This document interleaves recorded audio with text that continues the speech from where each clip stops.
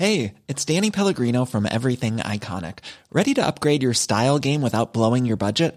Check out Quince. They've got all the good stuff, shirts and polos, activewear, and fine leather goods, all at 50 to 80% less than other high-end brands. And the best part? They're all about safe, ethical, and responsible manufacturing. Get that luxury vibe without the luxury price tag. Hit up quince.com/upgrade for free shipping and 365-day returns on your next order. That's quince.com/upgrade.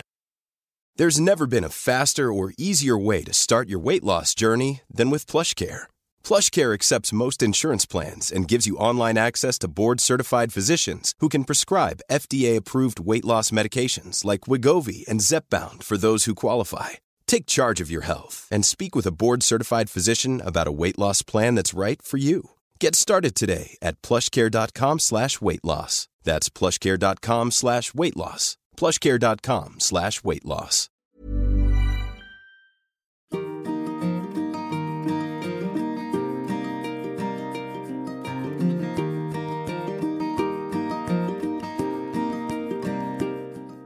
Hello and welcome to the Liz Earle Wellbeing Show. I'm Liz Earle, this is Basil, and I'm speaking here with the leading experts and fascinating folk from the world of wellbeing to bring you wellness wisdom you can trust. And this week we are delving back into the world of gut health with the creative scientist, otherwise known as Miguel Toribio-Mateas. Now, Miguel is a nutritionist, a clinical neuroscientist, and disco DJ. Yeah, you heard that right. And it's all actually part of an important bit of his work. He specializes in the microbiome and the gut-brain connection. And we've had a great chat about how and why the brain and the gut are so intimately connected and the influence this has on our mood and our all-important immunity. What's so empowering about gut health, Miguel says, is that we can all make a huge difference to our health simply by making small tweaks to the food we put on our plates, including drinking kombucha and kefir. Yes. As always, I really do look forward to hearing your thoughts on Instagram after the show. And don't forget, if you would like to watch Miguel and I, you can now find full video podcasts over on the Liz Earle Wellbeing YouTube channel. So let's join Miguel now for a truly fascinating chat. So Miguel, I am so thrilled that you are joining me virtually. Whereabouts are you? Not far from London in Hertfordshire. Mm-hmm. And when we were chatting just before we went live, I was playing one of your house music disco compilation tracks. Honestly, your website is my new favorite thing. How did all this happen? Guts, brains, and disco. Well, it's been a bit of a journey to blend all of those things together because they have been in my life for a while.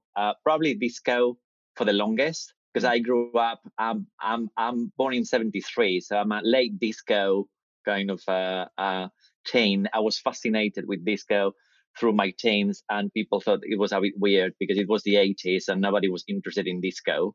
So I was being a bit of a weirdo in my teens, growing up to Donna Summer and all this kind of stuff. In which country?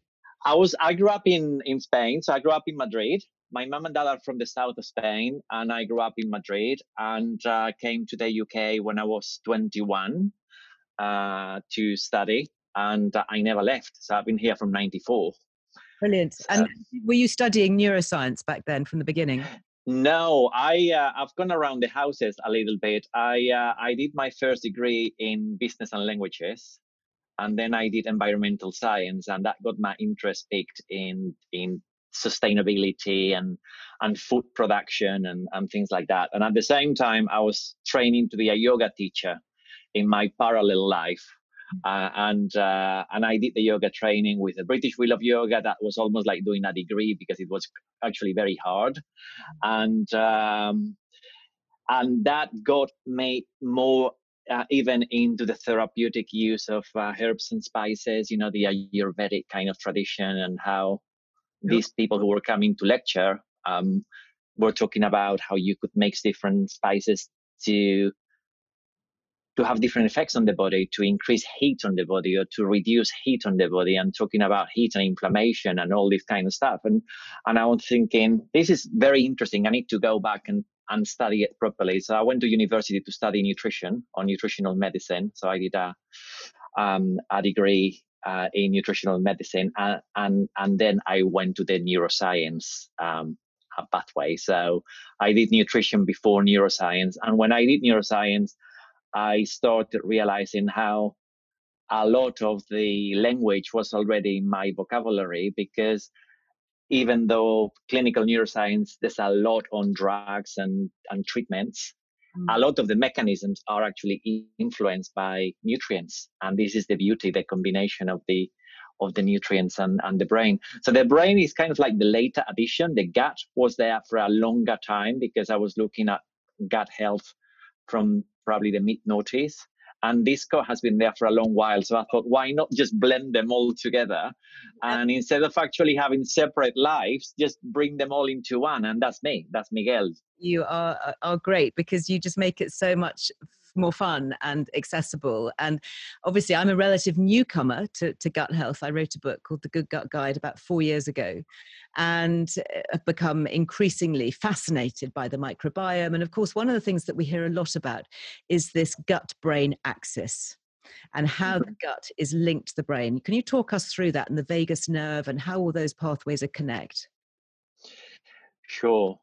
So the gut is very interesting because even though it's inside the body, it's almost like the first port of call for a lot of stuff that's going on around us. So it's almost like immigration at Gatwick or something. You need to show your passport and then show who you are to come into the body, into a different country. I'm never going to be able to go to the airport again. I'm going to call it Gatwick and not Gatwick. That's it. That's a really good analogy. So it's and it's a communication system as well as an interface between different systems in the body. So it's like a melting pot. So your food is going in there, but you're not just using the gut as a digesting apparatus in a way. You're using it as an interface between that inside of the body that is also communicating with the outside, and the immune system, which is largely based in the blood and the lymph. But in that interface between the gut and the blood, largely the mucus layer, so the mucousy part of the gut that is protecting the actual gut lining, the one cell wall that you have separating the gut and the rest of the body. Is it just one cell? Wow, there's just one cell. Yeah, loads of tissues have got layers, like your skin has got layers of cells. Obviously, tissues that are more three-dimensional, when you imagine them, like the liver and the kidneys, there's layers upon layers of different kidney cells, liver cells, and so on, in different parts of those organs. But in the gut lining, there's just one layer of cells, which is very interesting because it's serving a lot of purposes. So there's a little bit of immunity involved in there. There's a lot of communication because it's receiving messages from nutrients. It's receiving messages from molecules that your gut bacteria are releasing as they are chomping at fiber that you're putting in your body, and polyphenols, it's antioxidants, and so on. Colors. So when we talk about eating the rainbow, they are eating that rainbow and producing those molecules, and they are talking, those molecules, those nutrients are actually talking to the rest of the body, and that layer is very thin but very important, because 70 to 80% of your immunity in the whole of your body is actually based there. So when we talk about gut as being one of the central points of the body, it's become a bit of a cliche, and that trivializes that a little bit, because people think, oh, there's so many different approaches. And of course, I agree, there are many approaches, but because the body is so complex, you need to enter that system that is very, is made up of hundreds of different pieces. You need to enter somewhere and start making changes.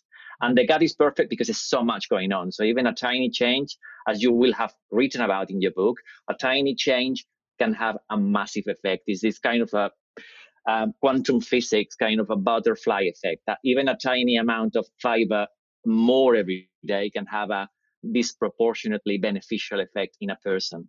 How extraordinary. I remember seeing a letter published, it was an open letter signed by literally hundreds of medics working in the field of gut health and microbiome, sent to the government back in, I think it was June, saying, please, can we be looking more at gut health and microbiome health to help with COVID and increased immunity? Because clearly these researchers all know that it's a fundamental part of keeping us well. Absolutely, and it's all down to that to the integrity of not so much that layer of cells that, of course, there could be some physical problems with it. It's the mucus layer that is surrounding it, and in that mucus layer, which is a little bit like a little bit harder consistency than an aloe vera gel. So if people know about aloe vera gel, in this kind of like nice serums that you can get for skin and so on, it's a little bit harder than that. But it's still quite jelly-like, and that enables some bacteria to live inside that layer and to feed from that layer as a mechanism to not only stay alive themselves, but to communicate with the rest of the body by producing bits and pieces that I'm sure we're going to talk about in a moment.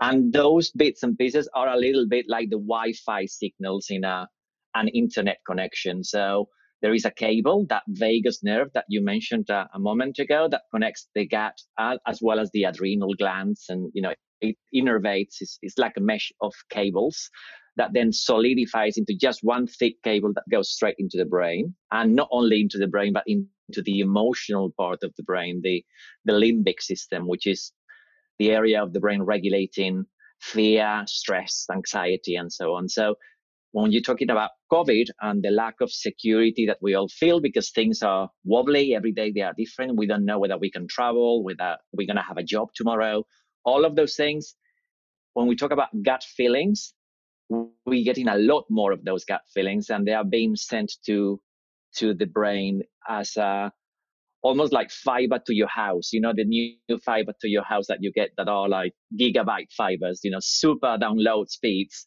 They are being sent all the way to your brain very, very fast. And the brain needs to make sense of all of those things. And at the moment, there's a lot of that going on. And at the same time, it needs to digest your food, and it needs to nourish different layers of the gut, including those cells in the gut lining.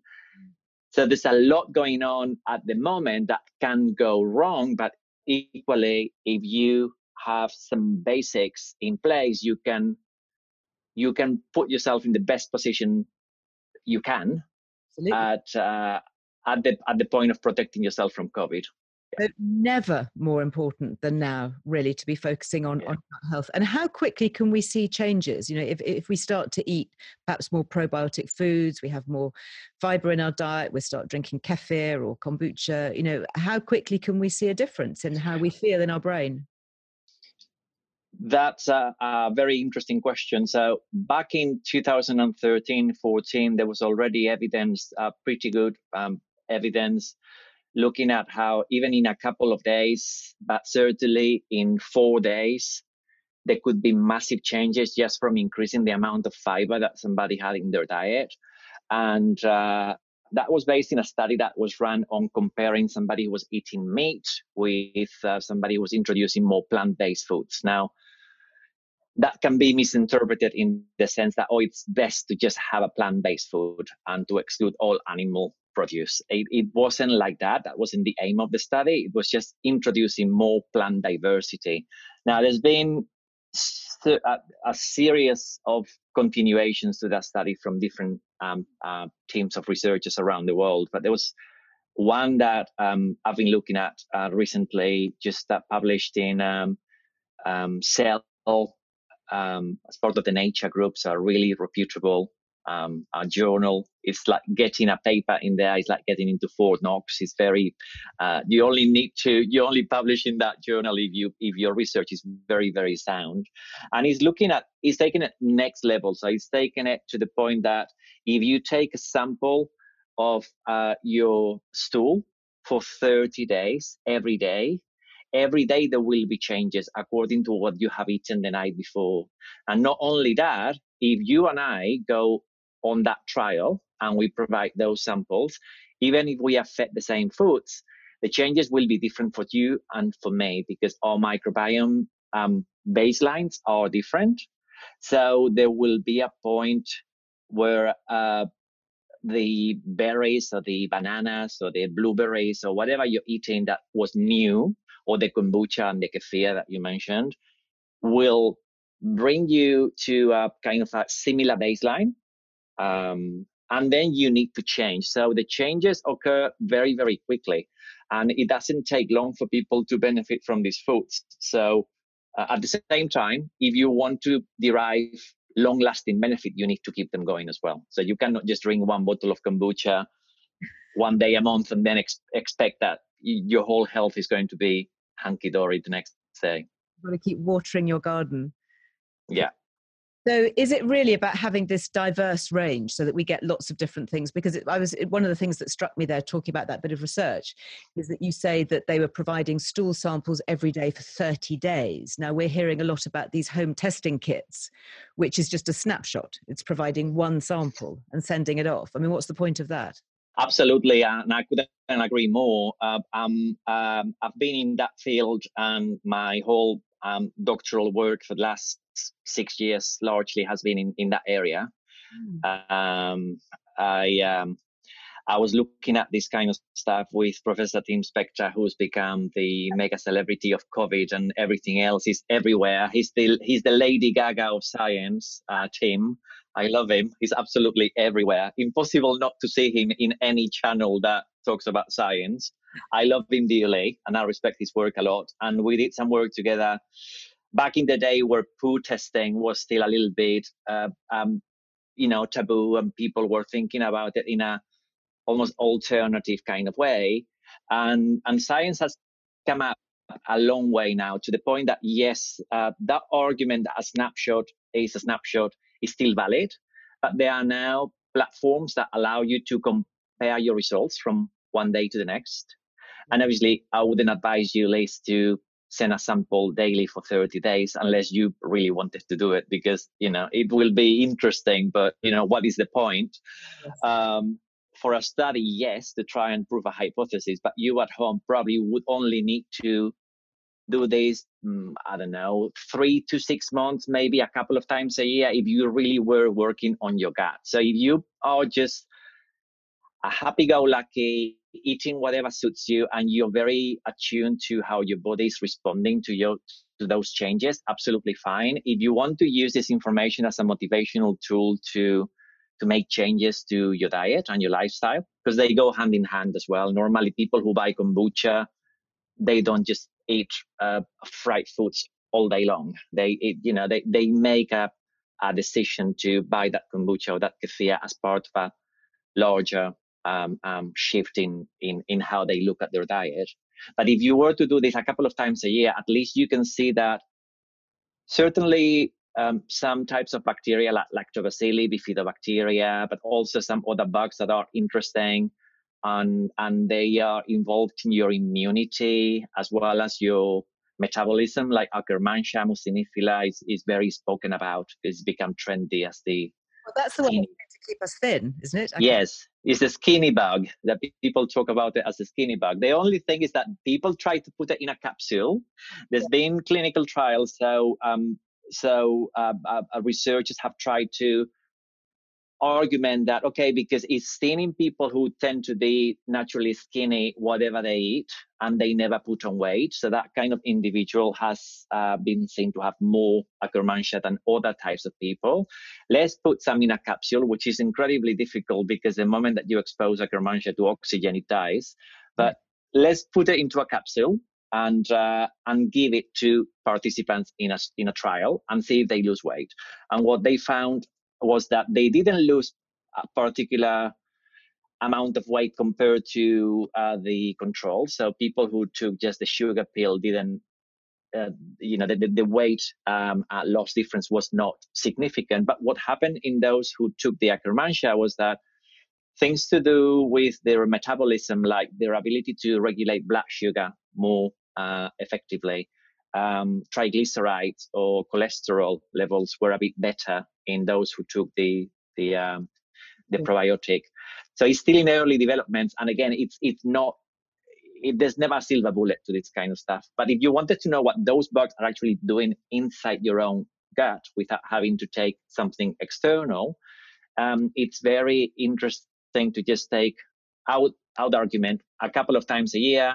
You track progress, and at that point, if you're able to see in a graph, this is what is happening when I'm doing this, so I can relate to that because I was eating more lettuce during that month, so I went vegan in Veganuary and look at what happened in February compared to what happened 6 months before.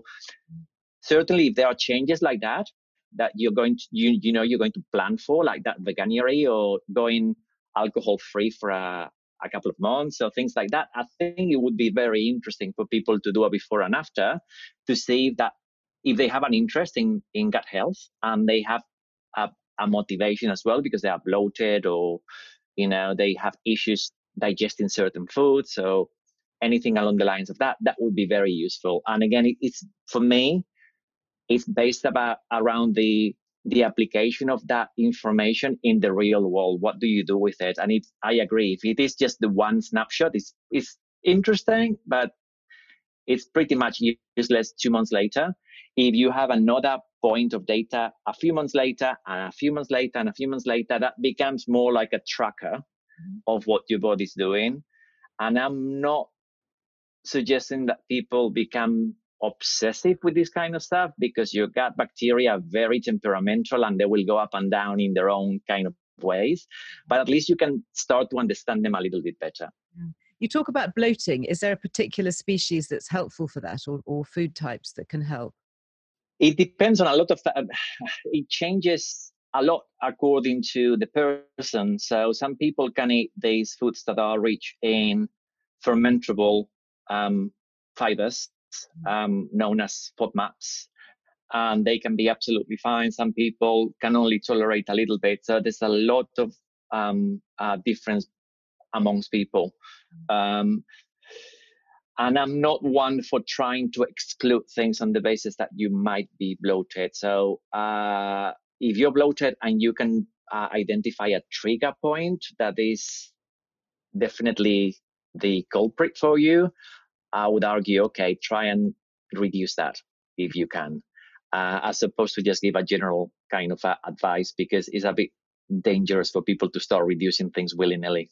Absolutely. I mean, keeping a food diary, just keeping track of how you feel after eating certain foods is probably one of the best ways, isn't it? Absolutely. Yeah. Now, yeah. Talk about emotions and the gut. You talk about, gut instinct and gut feelings. How real is it? Where is the evidence that what we eat can change how we feel? There's a lot of evidence on the emotional neuroscience, a branch of brain sciences, on the basis that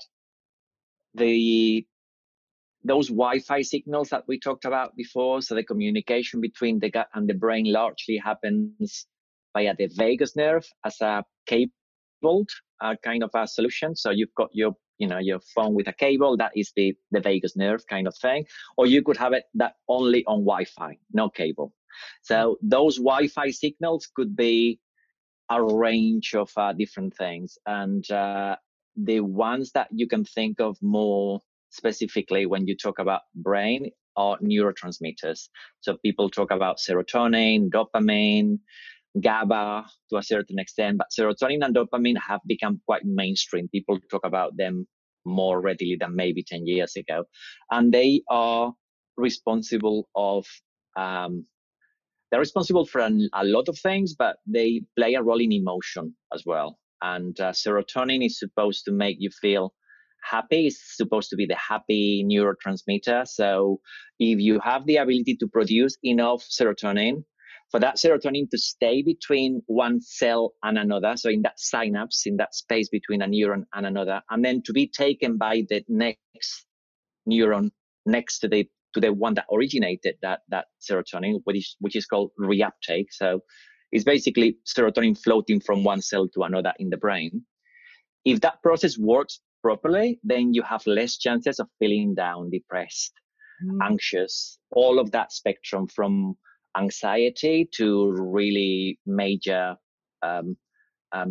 clinical depression.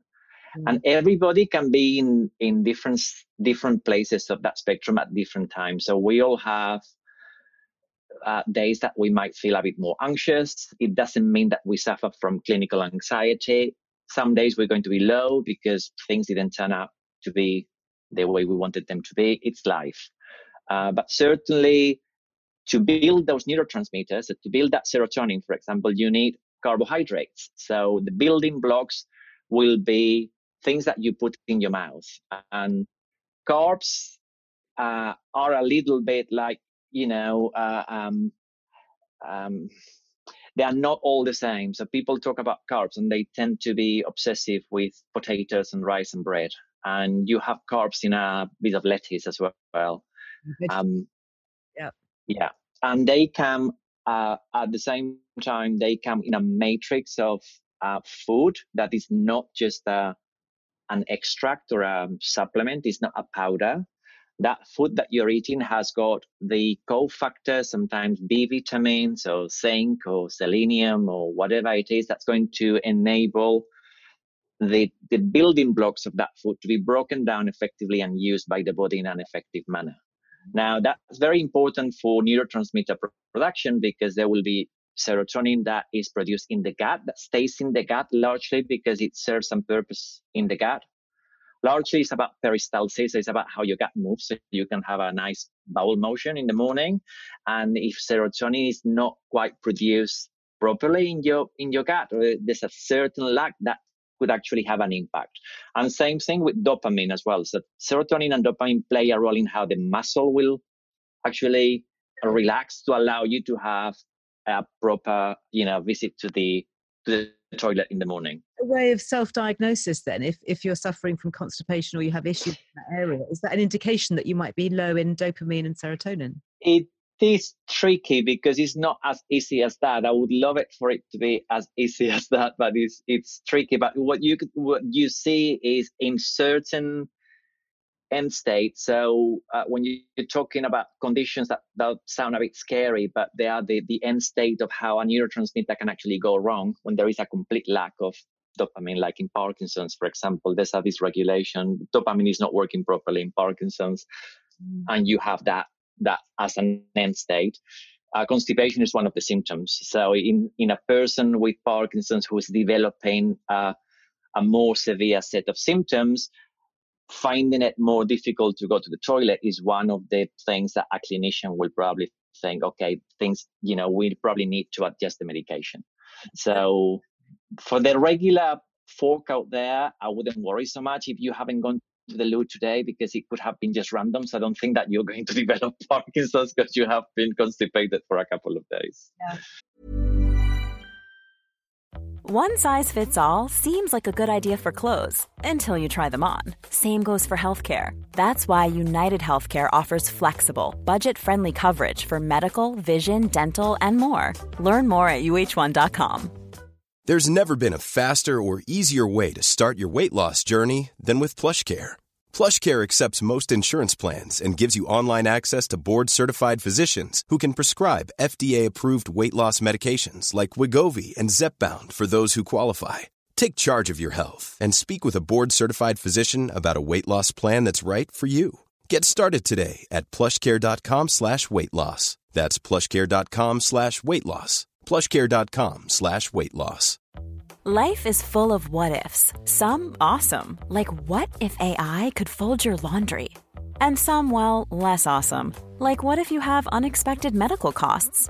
United Healthcare can help get you covered with Health Protector Guard fixed indemnity insurance plans. They supplement your primary plan to help you manage out-of-pocket costs. No deductibles, no enrollment periods, and especially no more what-ifs. Visit uh1.com to find the Health Protector Guard plan for you. Quality sleep is essential. That's why the Sleep Number Smart Bed is designed for your ever-evolving sleep needs. Need a bed that's firmer or softer on either side? Helps you sleep at a comfortable temperature? Sleep Number Smart Beds let you individualize your comfort so you sleep better together. JD Power ranks Sleep Number number 1 in customer satisfaction with mattresses purchased in-store. And now, save 50% on the Sleep Number Limited Edition Smart Bed for a limited time. For JD Power 2023 award information, visit jdpower.com/awards. Only at a Sleep Number store or sleepnumber.com. But interestingly, people do say that when they start taking probiotic supplements, for example, or more probiotic-rich foods, that bowel movements improve. And is that potentially one of the reasons that we're actually creating more serotonin and dopamine?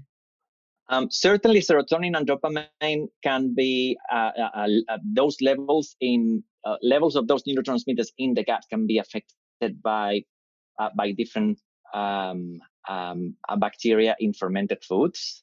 A lot of that serotonin is not going to ever reach the brain because it'll be blocked by this thing called the blood-brain barrier. So it's a different structure, so it doesn't quite open the lock. So it's almost, it's a key, and you think, oh, all keys look the same. It should open my house, but it doesn't open your house. It opens, somebody else's house. So it's, unless you have the proper key, you cannot get into the brain. And with some neurotransmitters that are produced in the gut, that can be very much the case. Histamine, potentially not so much. And that, again, histamine has got this bad kind of perception by people because you immediately think of itching or reactions or allergies. But again, is also involved in emotion, is involved in wakefulness, in energy. So if you are falling asleep during the day, that could be because histamine is not communicating the message that is communicating, which is stay awake. Is one of the messages that histamine is communicating to the brain in certain parts of the brain.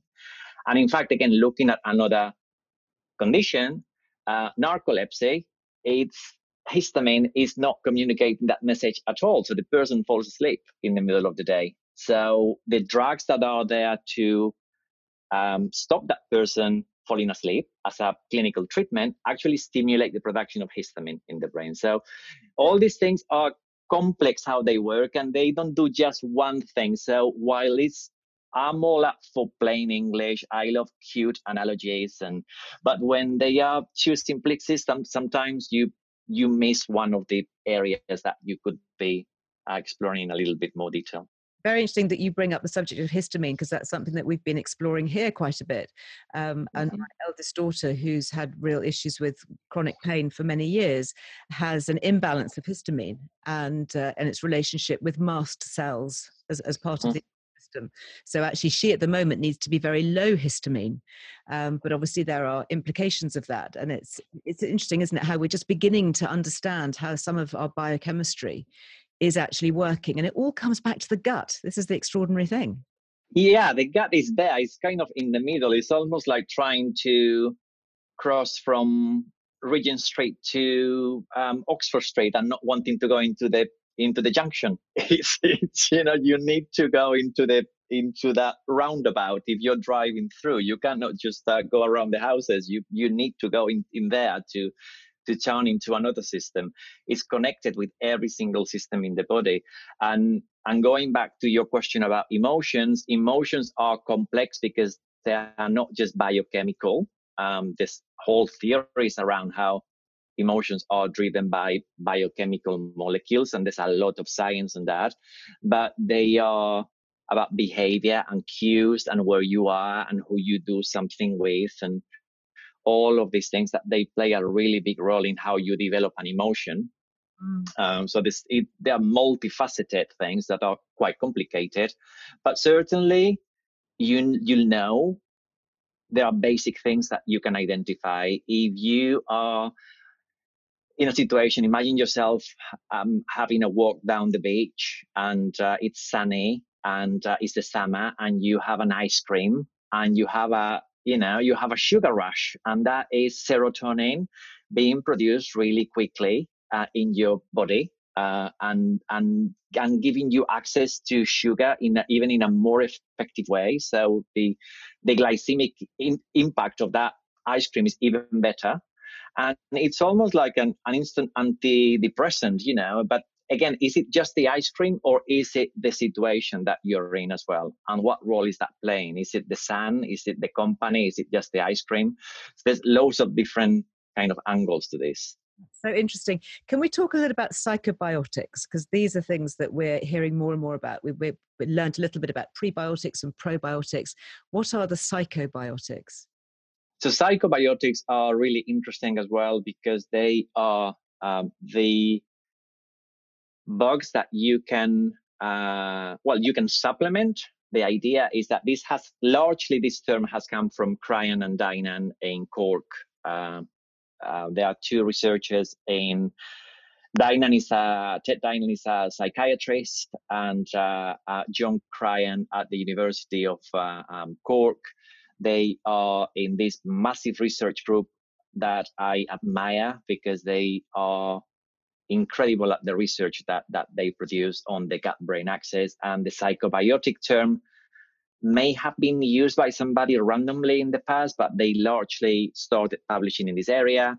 And it describes a bug that has got the ability to change your psyche, your emotions, your cognition, anything to do with those kind of aspects of brain function. And you can supplement some of these bugs. That's the theories that they have been exploring with certain bugs. And certain bugs have actually been seen to have some kind of effect on the brain.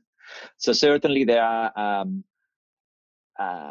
certain types of lactobacilli, certain types of bifidobacteria. But when you start looking at the studies and how big they are and how clear the impact is versus an antidepressant, for example, or taking into account a whole bunch of other things known as confounding factors, like, for example, when we go back to that walking down the beach, eating the ice cream, what is making you happy? Is it the ice cream or the fact that you're in this beautiful beach with some lovely company and the sun is shining? So how do you attribute the effect to one thing or another?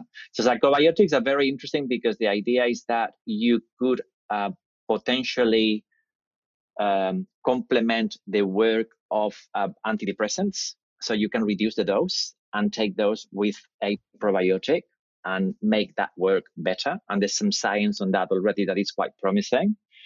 Or, if you take it again to the next level, you could completely omit the antidepressant drug, and you could just rely on the lactobacillus or the bifidobacteria. That to me is more of a stretch because we're all so individual that it would need to be studied in a lot more precise way to be able to conclude that is possible.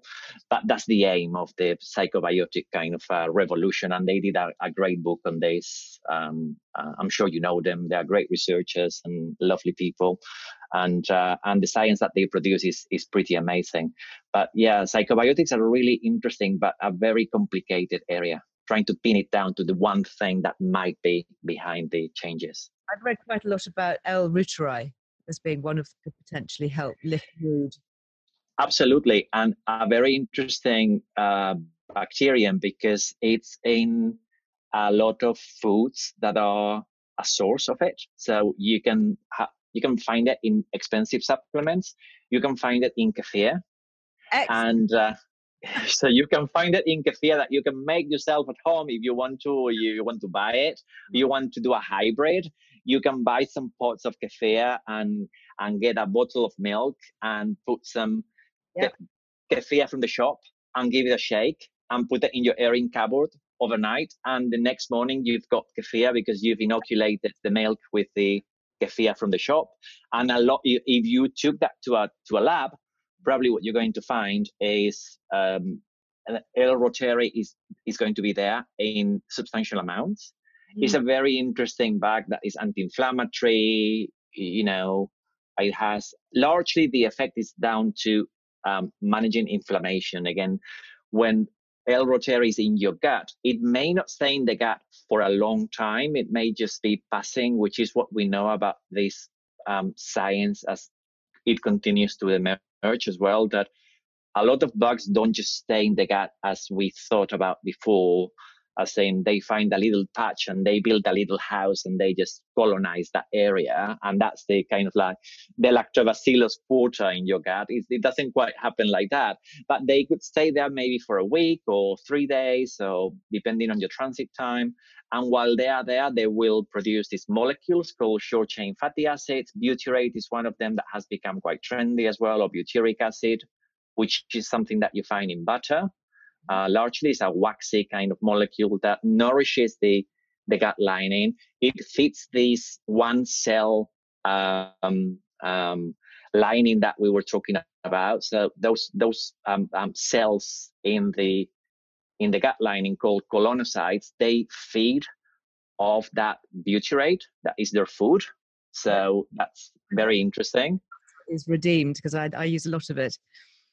Yeah, and it feeds your brain supposedly. So a lot of the theories that scientists are trying to test are around butyrate and other of these waxy molecules, short chain fatty acids, doing something to the brain, because they have the ability to travel via the vagus nerve as if it was a high speed motorway into the brain and do things to reduce inflammation in the brain. And again, largely what they are postulating, what they are thinking is, if there is less inflammation in the brain, you're less likely to have things like anxiety and depression and so on.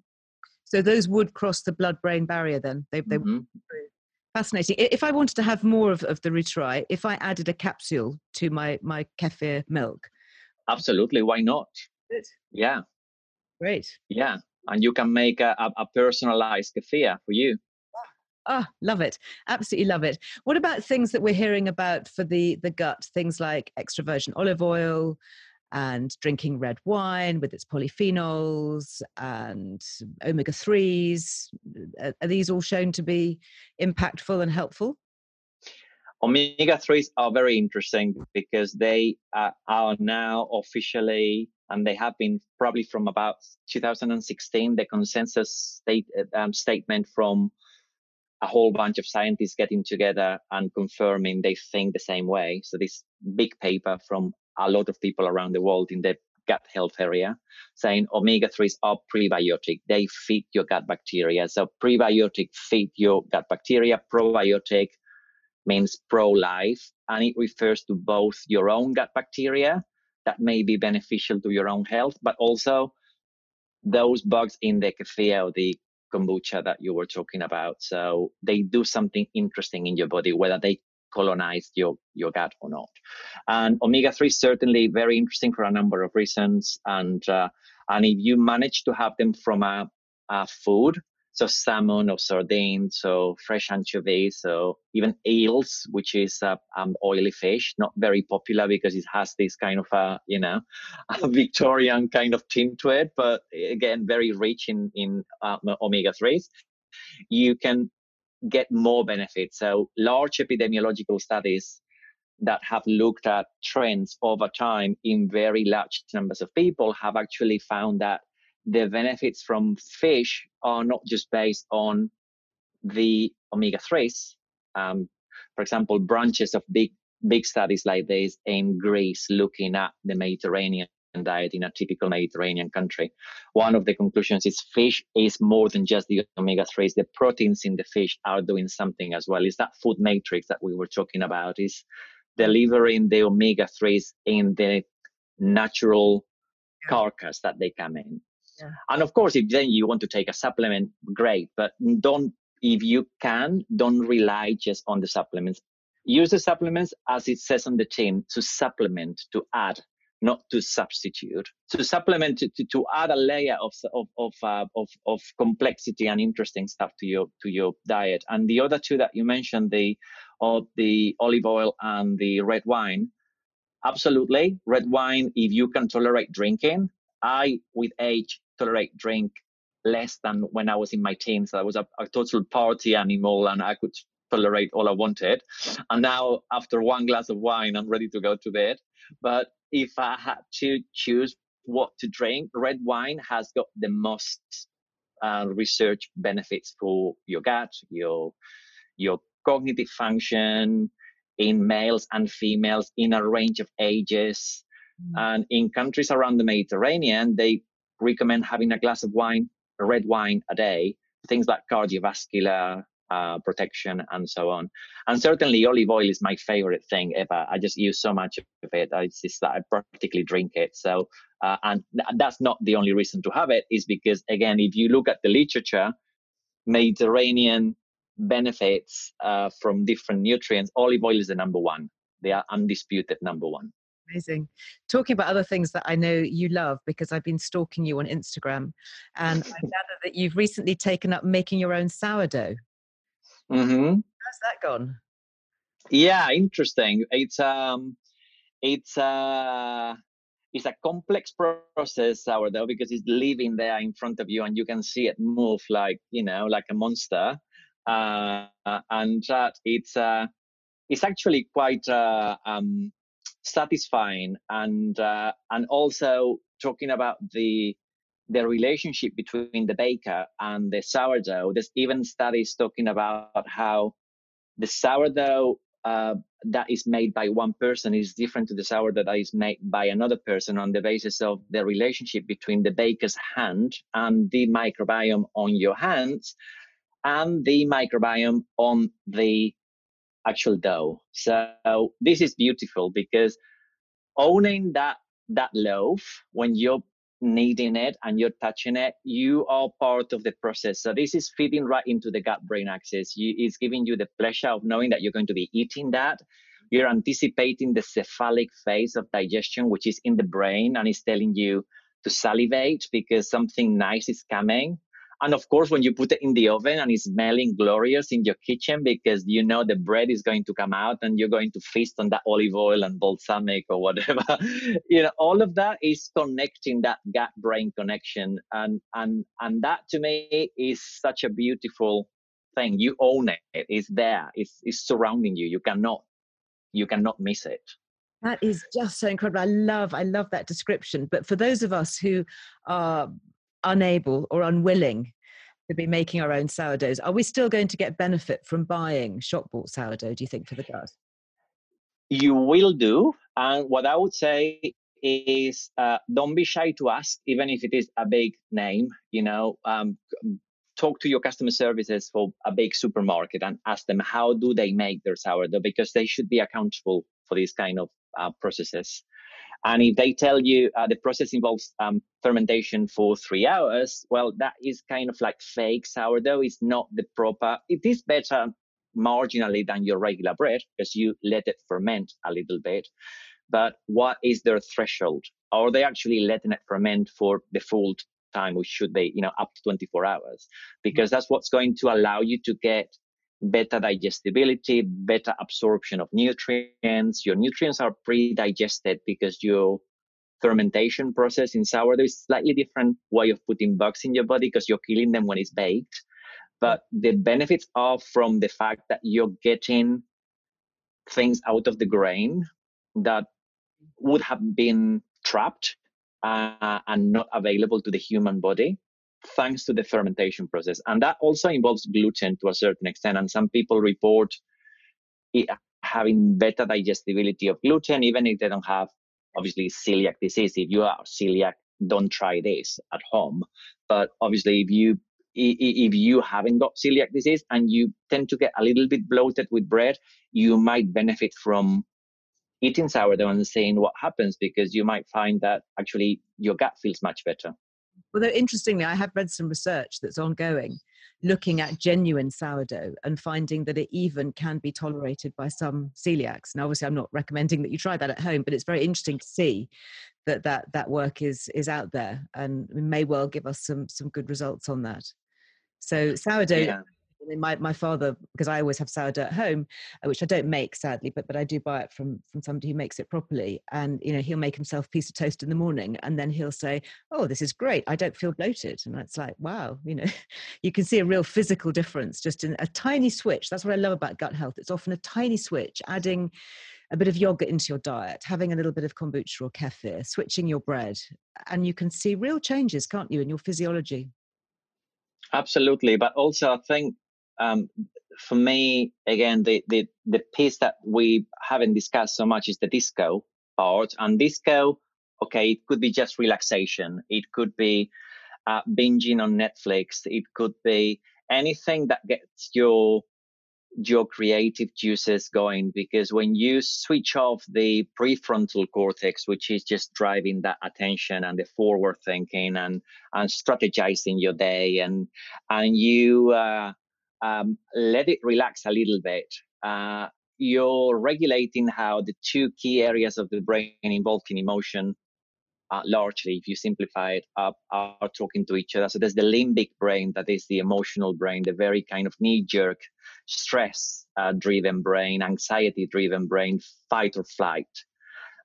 You kind of tell it to chill a little bit by, playing disco or dancing or watching Netflix or whatever you're doing to relax, reading, chatting to your friends on Zoom or whatever you're doing. You're letting that prefrontal cortex kind of like do a little bit more. But at the same time, you don't want it to work too hard, because you don't want to get too much in your own head. You don't want to analyze things too much. So it's about the balance between the two. And whatever you do, whatever your disco is going to have an impact on your gut as well, because the communication between the gut and the brain works both ways. And there's more coming from the gut up, because obviously there's nutrients and other bits and pieces that we've discussed today that will play a really big role in what goes on in the brain.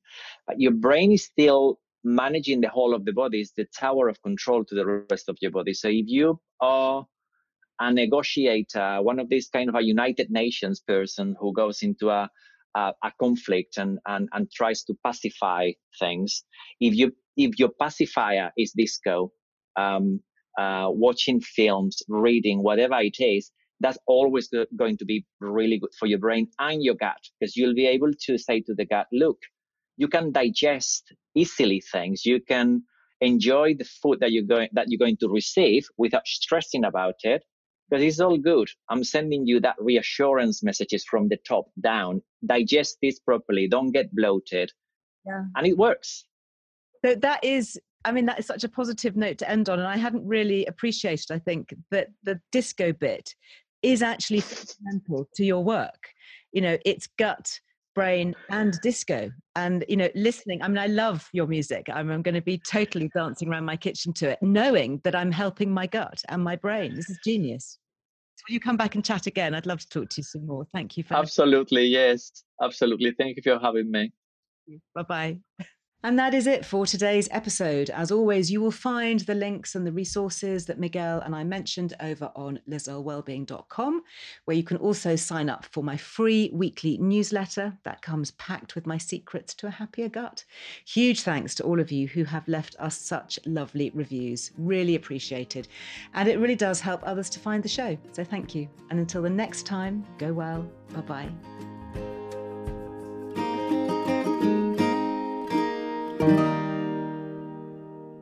The Liz Earle Wellbeing Show is presented by me, Liz Earle, with production by Amaryllis Earle and Harry Trevithick at Heart Dialogue, with thanks to my producer, Ellie Smith, and guest booker, Millie de la Morinière. Even when we're on a budget, we still deserve nice things. Quince is a place to scoop up stunning high-end goods for 50 to 80% less than similar brands. They have buttery soft cashmere sweaters starting at $50, luxurious Italian leather bags, and so much more. Plus, Quince only works with factories that use safe, ethical, and responsible manufacturing. Get the high-end goods you'll love without the high price tag with Quince. Go to quince.com/style for free shipping and 365-day returns. When you make decisions for your company, you look for the no-brainers. If you have a lot of mailing to do, Stamps.com is the ultimate no-brainer. Use the Stamps.com mobile app to mail everything you need to keep your business running with up to 89% off USPS and UPS. Make the same no-brainer decision as over 1 million other businesses with Stamps.com. Use code PROGRAM for a special offer. That's Stamps.com, code PROGRAM.